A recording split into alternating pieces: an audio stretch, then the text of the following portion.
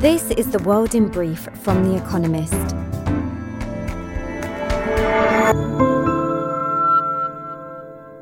Our top stories. Elon Musk ended his takeover bid for Twitter, according to a letter to the social media firm from his lawyers.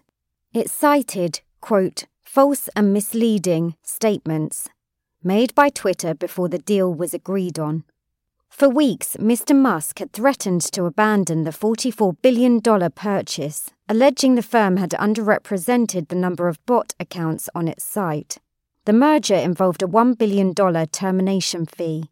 Twitter's board said it would sue to enforce the acquisition agreement. Police in Japan said the 41-year-old man who assassinated Shinzo Abe, the former prime minister, used a handmade gun.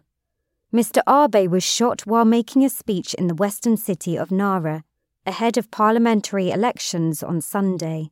He was pronounced dead nearly 6 hours later. Japan has extremely strict gun laws, and shootings there are highly unusual. So is political violence. An outpouring of tributes from world leaders demonstrated Mr. Abe's imprint on geopolitics. America's employment numbers beat expectations, with 372,000 jobs added in June, the Department of Labor reported. The number of jobs added was previously forecast to be 265,000. The unemployment rate stayed unchanged at 3.6%. The new report figures may ease fears of a recession.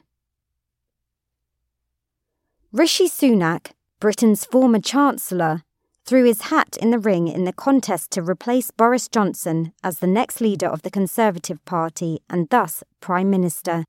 He said he would not tell, quote, comforting fairy tales, a reference to his fiscal policy disagreements with Mr. Johnson, who favoured looser purse strings. The timetable to replace Mr. Johnson will be determined next week. He intends to stay on as Prime Minister until that contest is concluded. José Eduardo dos Santos, who was president of Angola for nearly 40 years, died in Barcelona, where he was living in self-imposed exile. Mr. dos Santos, who stepped down in 2017, was 79.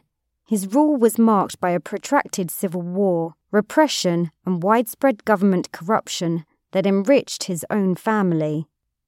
President Joe Biden signed an executive order on Friday to safeguard the right to abortion in America.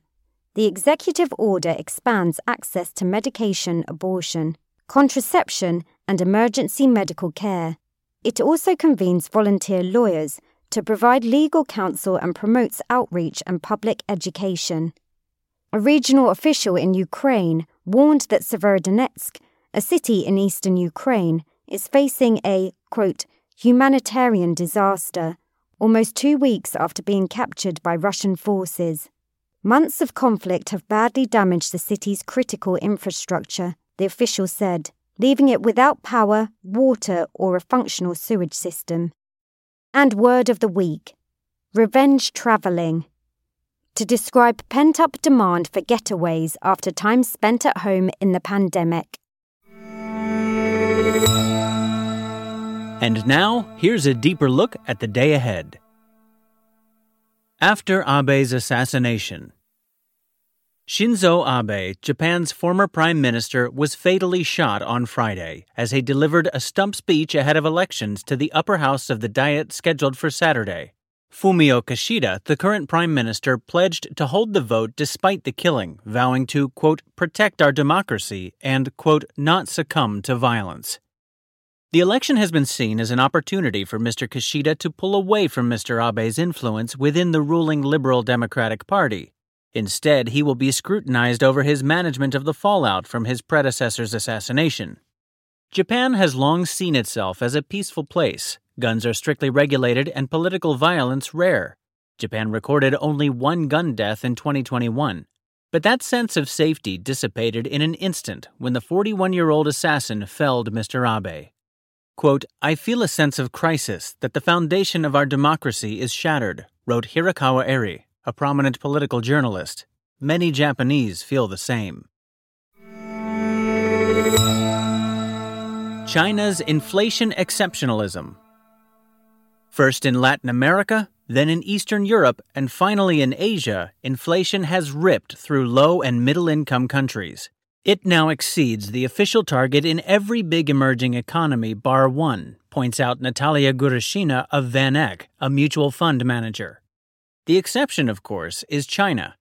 Figures out on Friday will probably show that consumer price inflation remains below the government's target of 3%.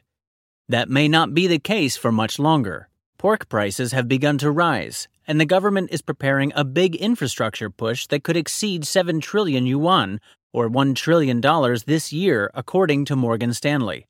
What might keep inflation at bay is another outbreak of COVID-19 and a repeat of the lockdowns that crippled large parts of the economy in April and May.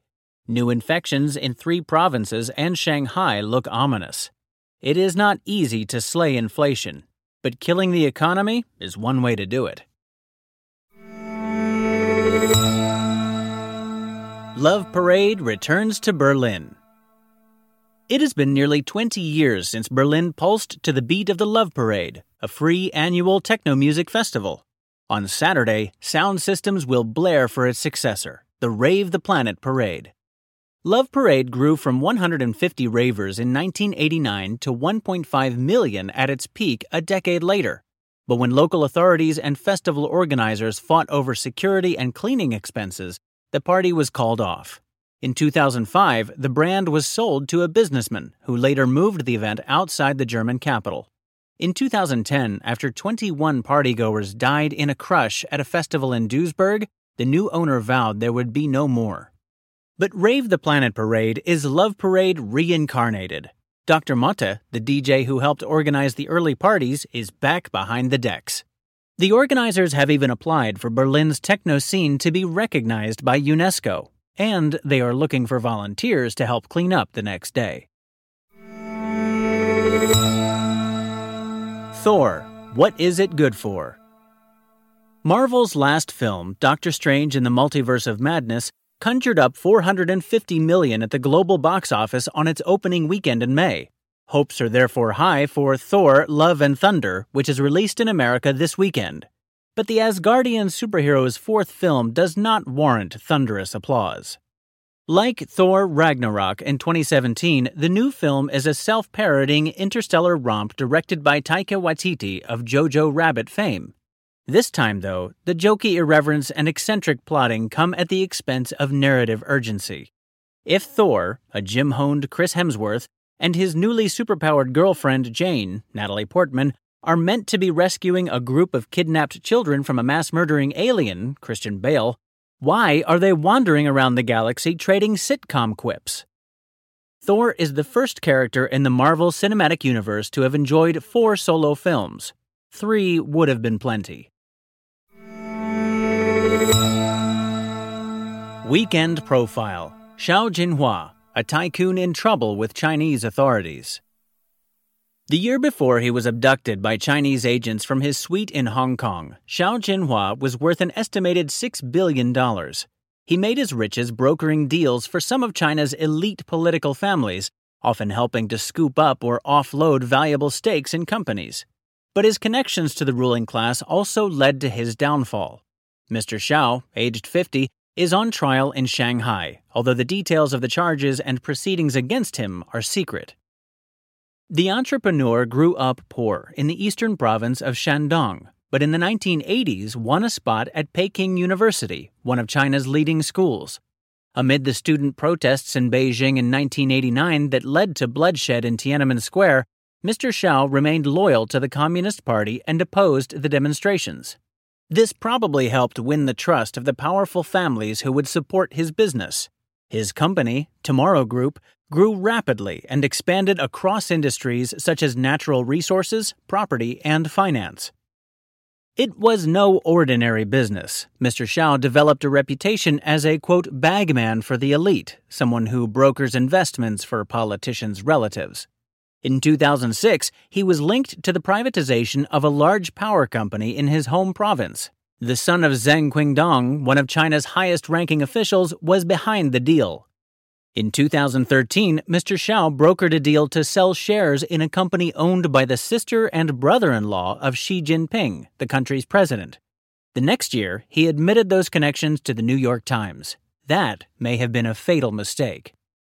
Perhaps sensing that the political winds could shift, in 2008, Mr. Xiao acquired Canadian citizenship. Shortly after the Times report, he fled to Hong Kong and took up residence in the Four Seasons Hotel. He was rarely seen in public and was often surrounded by female bodyguards. In early 2017, Mr. Xiao was abducted from his room by Chinese agents who whisked him back to the mainland. Tomorrow Group collapsed. Several of his assets, such as Baoshang Bank, required state bailouts. For the past 5 years, he has been assisting financial authorities unwind his crumbling business empire. Mr. Xiao's trial suddenly kicked off in Shanghai on July 4th, but little is known about it. The only official confirmation of it has come from Canada's Foreign Ministry. Given the dirt he has on China's ruling class, it is very likely that the proceedings will remain secret. The winners of this week's quiz. Thank you to everyone who took part in this week's quiz. The winners, chosen at random from each continent, were Asia, Shin Inagaki, Tokyo, Japan. North America, Wanda Nagel, Kelso, United States. Central and South America, Martin Whittle, Sao Paulo, Brazil. Europe, Jonas Balciunas, Kaunas, Lithuania. Africa, Hasit Raja, Nairobi, Kenya. Oceania, Peter Sloan, Glen Iris, Australia. They all gave the correct answers of Copenhagen, Berkeley, Poland, Stockholm, and Tennessee. The connecting theme is that they all have elements named after them. Hafnium, after Hafnia, the Latin name for Copenhagen. Berkelium, polonium, holmium, after Holmia, the Latin name for Stockholm, and Tennessine. And visit the Espresso app for our new weekend crossword, designed for experienced cruciverbalists and newcomers alike. Finally, here's the quote of the day from Alice Paul, who died on this day in 1977. When you put your hand to the plow, you can't put it down until you get to the end of the row. That's The World in Brief from The Economist, available 3 times every day of the week. You can also hear interviews and analysis from our journalists, including our current affairs podcast, The Intelligence, on your podcast app. And subscribers to The Economist have access to each week's full edition in audio. Just download The Economist app to start listening.